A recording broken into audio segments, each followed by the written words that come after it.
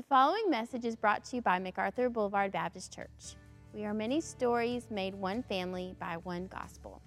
If you would like to connect with us, please check out our website at macarthurboulevard.org. As a dad of 4 younger children, getting ready for a long road trip is literally a multi-day process. And it is a process that, frankly, I have gotten down to a science.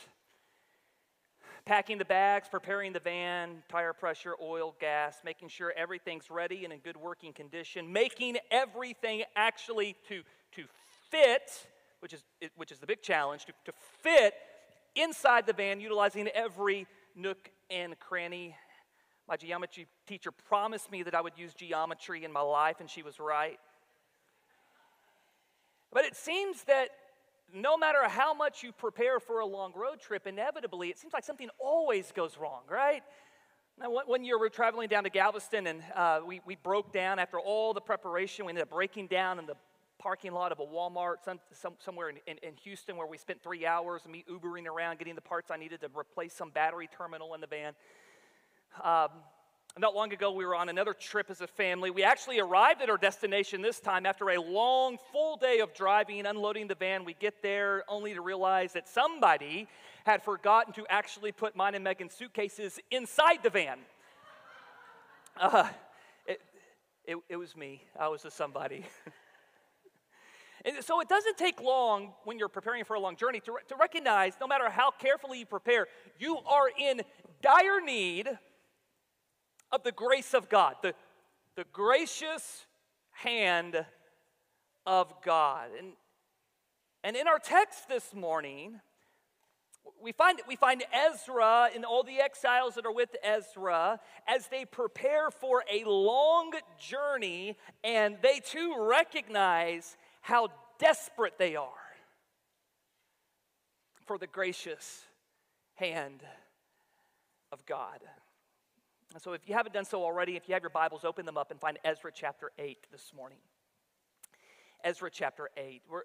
We were reminded last Sunday, Pastor Bob, that chapter 7 actually marked a new major section within the book of Ezra. We're now with a new generation of exiles that are following the original generation of exiles that returned to the land to rebuild the temple. 57 years has now gone by. And now King Artaxerxes has commissioned Ezra, the scribe, to lead a second wave of exiles back to the land in order to actually establish the law of God there in Jerusalem. Now, it's interesting, these two sections in Ezra actually mirror each other. Chapter 1 of the first section begins with this decree from King Cyrus that the exiles can return to the land. The first chapter of the second section, which was chapter 7, we saw last Sunday, began with this decree, this time from King Artaxerxes, that the exiles could return to the land. Chapter 2 of the first section, which is literally chapter 2 in the book, then gives us a long list of all of the names of the exiles, those who return to the land. And so guess how the second chapter of the second section, which is chapter 8, begins.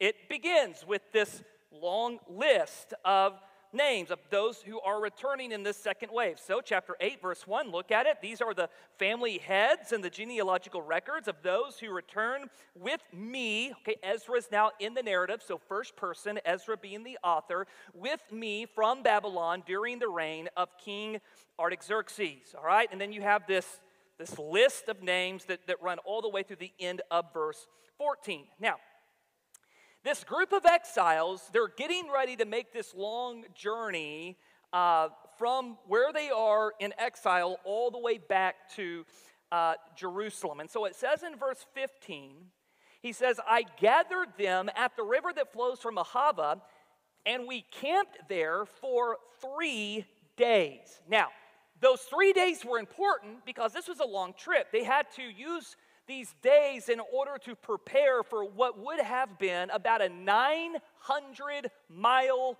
journey on foot, all right? And so during these 3 days, they're gathering supplies, making sure they have plenty of food and water. The dads, right, are feverishly trying to make everything fit, right, in the caravan that they're moving in, all of their possessions, going across land.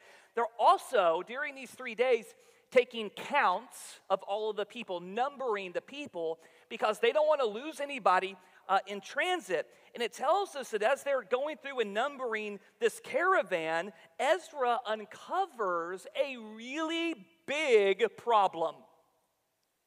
Go back to verse 15. He says, I searched among the people and the priests, but found no Levites there. Uh-oh. Levites actually played a really important role in the establishment of the law of God. You see, King Artaxerxes had said voluntarily, any of the exiles who wants to return to the land, you're free to do so. But evidently, none of the Levites stepped up. None of them volunteered to make this dangerous trip. Instead, they were satisfied with their life in exile.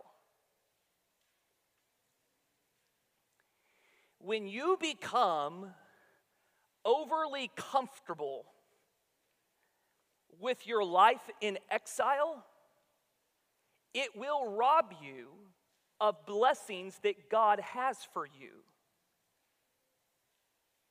And oftentimes, taking a hold of the blessings in life that God has for you will require you to take a step of faith to get out of your comfort zone.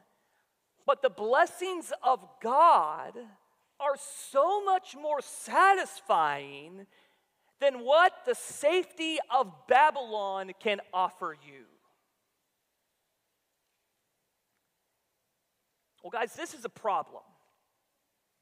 Ezra knows that he can't go back to the land and establish the law without any Levites. And so it tells us in the text that Ezra sent some leaders to a place called Iddo. Evidently, there were a lot of Levites living in Iddo. And since none of these Levites originally volunteered to go back to the land, as the good pastor that Ezra was, he voluntold some of them, you're going back to the land. All right, now I want you to look at verse 18. It says, since the gracious hand of our God was on us, they brought us, and then it tells us the names of those Levites who ultimately agreed to go back to the land with them. Okay. Now, down in verses 26 and 27, the author tells us how much silver and gold King Artaxerxes sent back with this group of exiles. He was funding this, and he sent all of these resources to help refurbish the temple and institute the sacrificial system. It tells us how much. It was about 25 tons of silver and almost 4 tons of gold that the king sent with the people. Guys, that's a lot of coin, all right? And they have to transport all of this 900 miles through dangerous and remote territories, and they were doing so without a Brinks security truck, okay? Now we know that during this time, robbers and bandits would hide out among the canyons and the ravines in some of these remote locations in order to ambush travelers to rob them of their valuables. Guys, this was a really dangerous trip. The people were incredibly vulnerable. And so what does Ezra do? Well, it tells us in verse 21. He says, I proclaimed a fast by the Ahava River so that we might humble ourselves before our God and ask him for a safe journey for us, our dependents, and all of our possessions. I did this because I was ashamed to ask the king for infantry and cavalry to protect us from enemies during the journey, since we had told the king The hand of our God is gracious to all who seek him, but his fierce anger is against all who abandon him. So we fasted and pleaded with our God about this, and he was receptive to our prayers. Now, guys, these three verses I just read, verses 21 through 23, they're the key verses in chapter 8, all right? They're the verses that's going to unlock the main idea of this text for us. So we're going to circle back to those three verses, spend some more time there in just a moment. But let me just kind of finish out and tell you what happens in this story. Ezra says, listen, I was too ashamed to ask the king for help because I've been going on and on and on about this God who is faithful to help and provide and protect. And so I couldn't ask the king. And so he says they fasted and they sought God's face. They prayed for a safe journey. The text goes on to tell us that Ezra took all of the gold and silver and he divided it up amongst 12 leaders of the Levites, each of them commissioned with guarding and protecting the segment of money that was given to them all the way from where they were to the house of God in Jerusalem. And then it tells us this, the outcome down in verse 31. It says, we were strengthened by our God. Now that little phrase literally reads, the hand of God was on us, and he kept us from the grasp of the enemy and from ambush along the way. So we arrived at Jerusalem and rested there for 3 days. And after the 3 days, they go to the temple, they take inventory of all the gold and silver, and they discover that not a single ounce of the silver or gold had been lost along the way. All of it was accounted for. So the chapter concludes with the people offering sacrifices and burnt offerings of praise and worship to God. The exact same thing that the original exiles did when they returned to the land. They worshiped, they praised, they offered to God, recognizing that God is faithful. Now, there's a key phrase in this passage that's repeated 3 different times. Anybody pick up on it as we were going through the chapter together? I read it each time. The gracious hand of our God was on us. I want you to see this with your eyes. Look at verse 18. First occurrence. Since the gracious hand of our God was on us. Drop down, verse 22, middle of 22.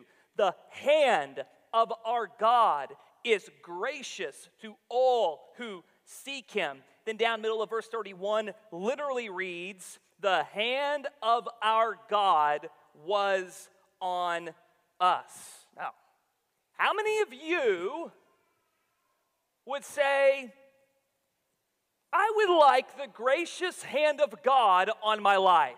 Anybody here this morning? Anybody here would say, you know what? I think I would like the gracious hand of God to be on my family and to be on my children and to be on my marriage and to be on my church. Would anybody sign up for that? Guys, what does it mean for the gracious hand of God to be on us, his hand of favor, his hand of blessing? Well, the text tells us, at least part of it, according to this text, God's gracious hand, his hand of blessing, brings provision. The first occurrence of the phrase in verse 18 comes within a context of God providing the Levites that Ezra and the people needed. The gracious hand of God was on us in that he provided for us. So evidently, being under God's gracious hand means never being in want. It means that we don't have to have a mindset of scarcity,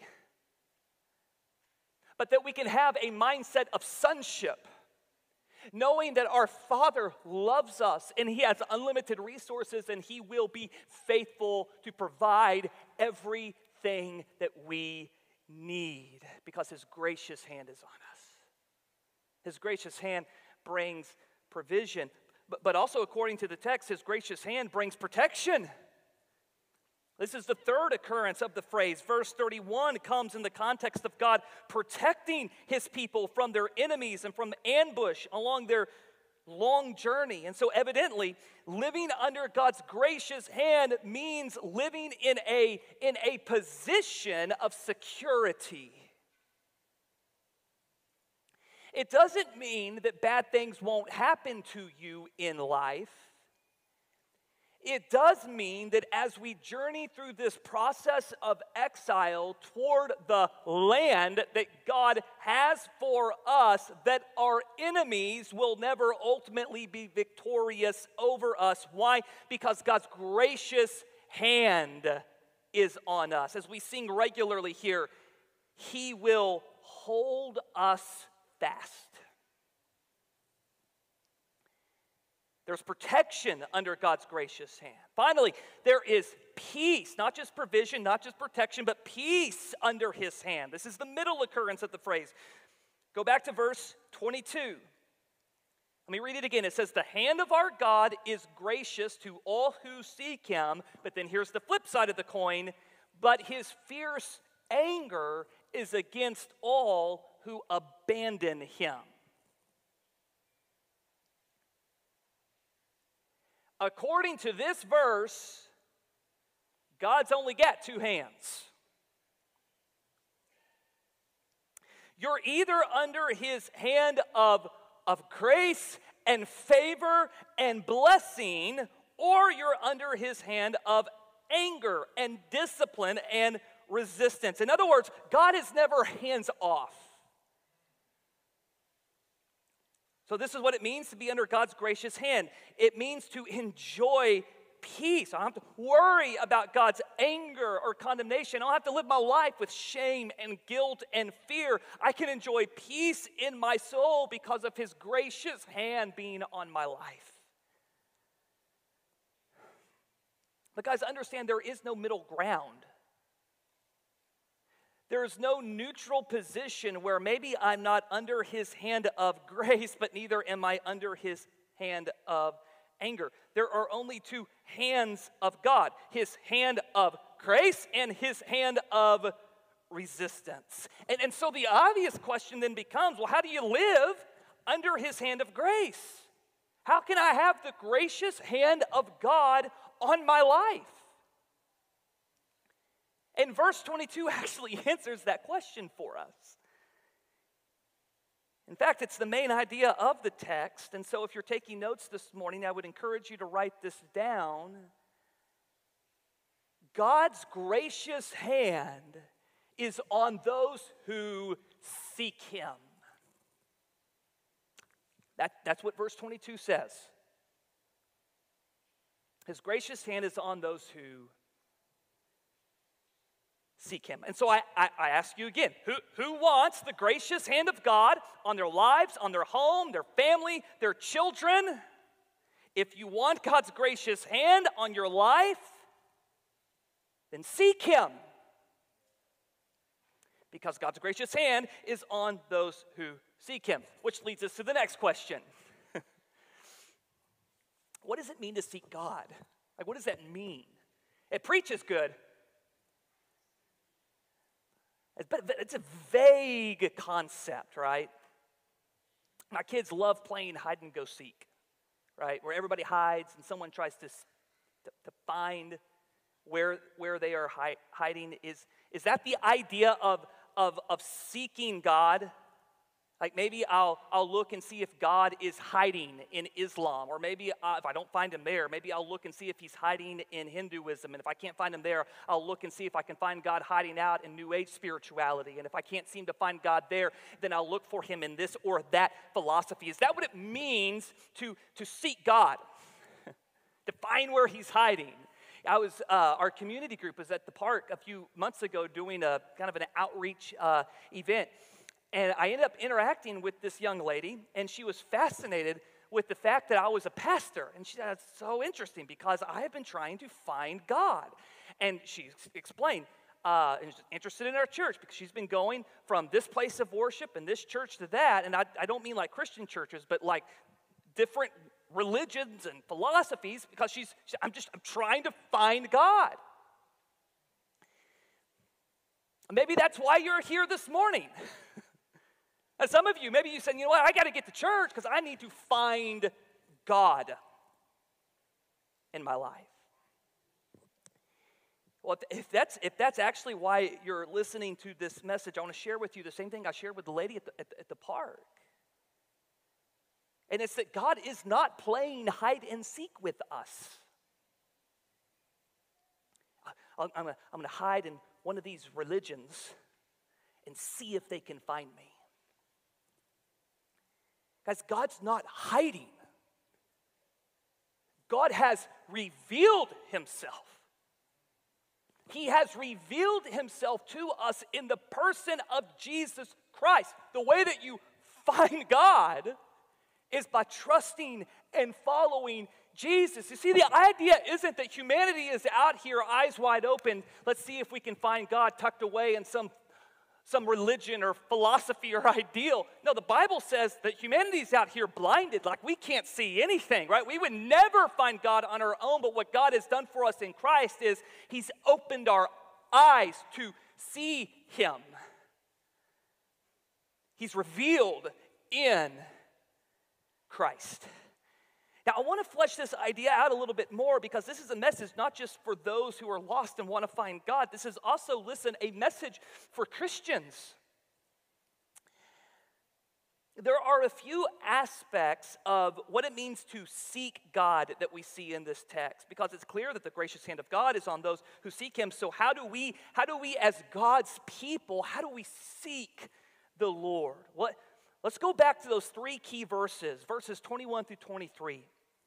As we see in those three verses, a few aspects of what it means to seek God. And so the first aspect is this. Number one, we seek God by pursuing him through worship. We seek God by pursuing him through worship. I want you to look at verse 21 again. It says, I proclaimed a fast by the Ahava River so that we might humble ourselves before God and ask him for a safe journey. So the first aspect of what it meant for the people to seek God was simply to pursue him through worship. And for Ezra and the exiles with him, that worship in this instance took the form of a corporate fast and a season of prayer that they entered into. Listen, guys, they put everything else on hold. Like they were getting ready to travel 900 miles with everything that they owned. They were busy. There was a lot to be done. Not only were they busy doing the Lord's work. Like this is good, godly busyness. He wants them back in the land, so they're preparing to get back into the land. But, according to verse 21, they did not allow their busyness to deter them from the priority of worship. They recognized that before we serve God, we've got to seek God. Before we stand and move across the country, we're going to sit and be in his presence. We're going to humble ourselves before him, acknowledging our dependency upon him. That's what it looked like for the people to seek God. Church, listen, God's gracious hand is on the people and the families and the churches who seek him, not on those who know most about him, not on those who do the most for him. His hand of grace is on those who seek him, and seeking God begins with pursuing him through worship. This is such a timely message for our church right now because we're about to enter into a new ministry year. We're going to be talking more about disciple making and opportunities I believe God has for our church to make disciples who make disciples. I'm excited about it because this is the mission that God has given us. But listen to me, church. There's a warning in the text here.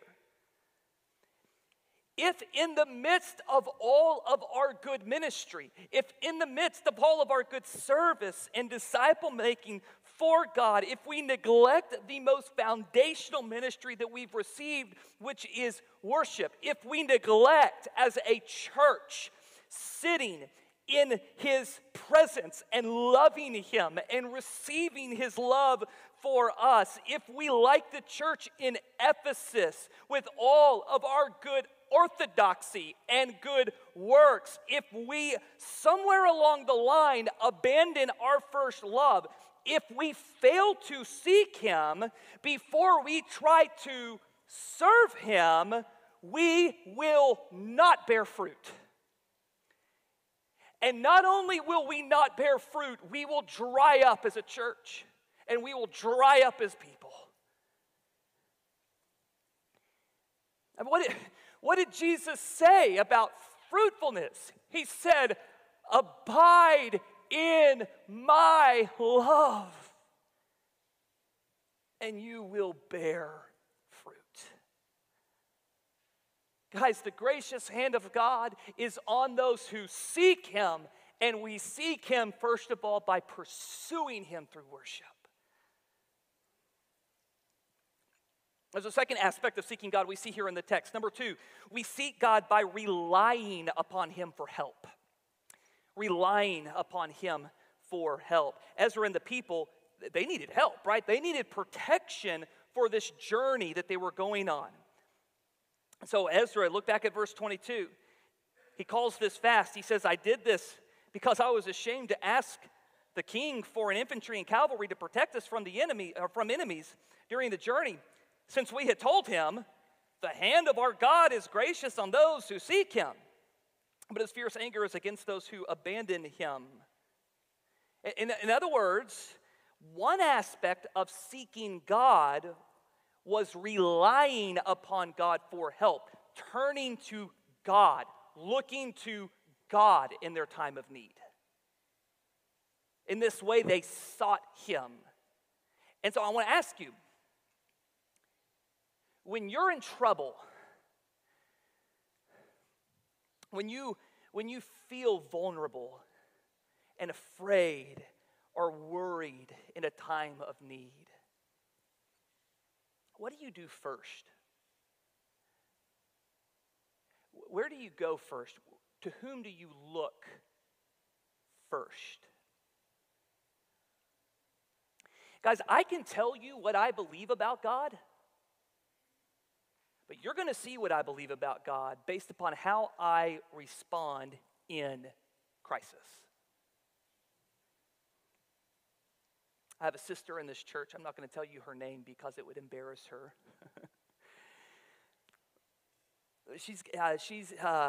We're seeking the Lord together for a few, 3 or 4 very specific requests, just needs that she has in her life. And just about every Sunday, almost every single Sunday, this sister of mine seeks me out to pray with me. And I've got a lot of people that pray with me on a Sunday morning, so if you see somebody praying with me, don't think, oh, that's her. But as we've been praying the same 3 to 4 prayer requests for almost 2 years now. Now, here's the thing. I've never sat down with this sister and asked her, hey, give me your treatise on the nature of God. I've never read anything she's written on her theology of the nature of God, but I know what she believes about God. Because I see where she turns in a time of need. She turns to the Lord. And here's the thing. I don't know how God will ultimately respond to these 3 or 4 requests that we have been praying for about 2 years now. I do know this. The gracious hand of God will be on my sister because she has sought Him. She is relying upon Him in her time of need. The staff and I made a quick list of places where we are likely to turn first when we need help with something. Not exhaustive, but maybe some of these will resonate.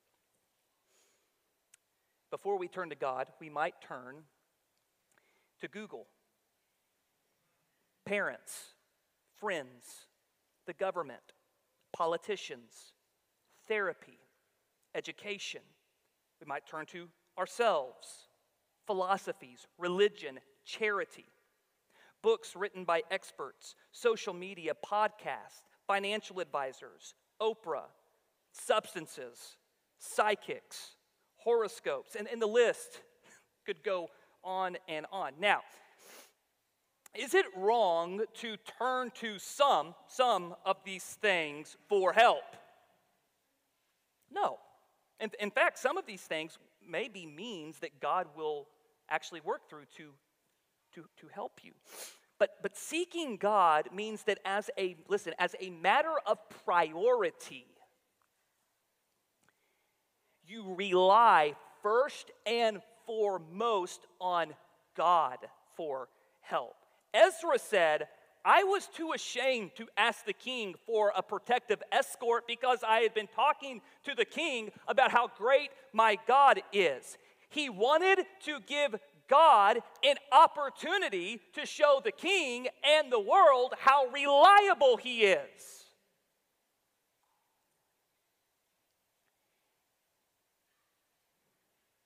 Do you ever give God the opportunity to show the world how reliable he is? The gracious hand of God is on those who seek him, and we seek God by relying upon him for help. Now quickly, I want to show you one final aspect of what it means to seek God here from the text. Number 3 is this: we seek God by trusting his guidance. Trusting his guidance. This final point is really similar to the second point, but it's distinct enough. I wanted to treat it independently here. It's so interesting. Ezra proclaims a fast, and he calls the people into this season of prayer, and it's within this fast and season of prayer that he comes to the conclusion that he shouldn't ask the king for a protective escort to help them on their journey. Instead, he reveals to Ezra, "No, I'm going to protect you directly. I don't want you to ask the king." Now, that was God's guidance to Ezra in that specific situation. Don't ask the king. What's interesting is that in a very similar situation, God is going to give Nehemiah different guidance. This is Nehemiah chapter 2, and it tells us that after Nehemiah sought the Lord, he did the very thing that Ezra chose not to do. He went to the king, he asked for help. In fact, it tells us God's gracious hand was on him, and so the king sent Nehemiah with a military escort, protected him to the land. And the author, Ezra, who's the author, remember, of Ezra and Nehemiah, the whole book, he doesn't indicate in Nehemiah 2 that Nehemiah was doing anything wrong by asking the king for help. Why is that? Well, because Nehemiah, just like Ezra, had sought the Lord in his time of need. The guidance that God gave to Ezra in his situation was not to go to the king and ask for help, but that he was going to help Ezra apart from the king and his military. The guidance that God gave to Nehemiah as he sought the Lord was the way in which I'm going to help you is through the king's military. So go to the king, I'm going to turn his heart to help you. So what's the commonality between the two? What does it mean to seek God? It means asking God for guidance, seeking him, going to him for guidance in your time of need, and then trusting, following, obeying the guidance, the specific guidance that he provides you. Guys, listen, the Holy Spirit will leverage the Word of God that you have hidden in your heart to guide you through specific situations in your life, if you will first hide the Word of God in your heart And second, if you will ask God for guidance in specific situations. All right? And it doesn't mean that God will always give you the precise direction that you're looking for, but as you pursue God in prayer and hide God's word in your heart, He will guide you. And as you're discerning in that pursuit of God, as you're discerning His guidance, you're also inviting trusted brothers and sisters into your life to help you test what you believe the Spirit is saying. And evidently, this is an aspect of what it means to seek God. It means I'm going to God, I'm seeking God and trusting Him for guidance in my life. Guys, as Christians, it is not possible for us to experience the condemnation of God. We know that, right? The Scripture's clear. There is now no condemnation for those who are in Christ. However, even as Christians, it is possible to live and to operate according to the flesh, according to the ways of this world, in a posture of self-reliance. And guys, when you operate in that manner, you forfeit the blessings of God that would have otherwise been your right in Christ. When you live this way, not prioritizing worship, not relying upon God, not trusting the guidance of God, but going your own way in your own strength, what you're doing is you're moving out from under His gracious hand, and then you will experience God's hand of resistance in your life. It doesn't mean that you won't be saved, but that salvation may come as through fire in this life. But guys, there is provision, there is protection, there is peace under God's gracious hand. Because the text is abundantly clear that God's gracious hand is on those who seek Him. The churches that seek Him, the families that seek Him, the individuals that seek Him. And so, pursue Him in worship. Rely upon Him for help. And trust His guidance.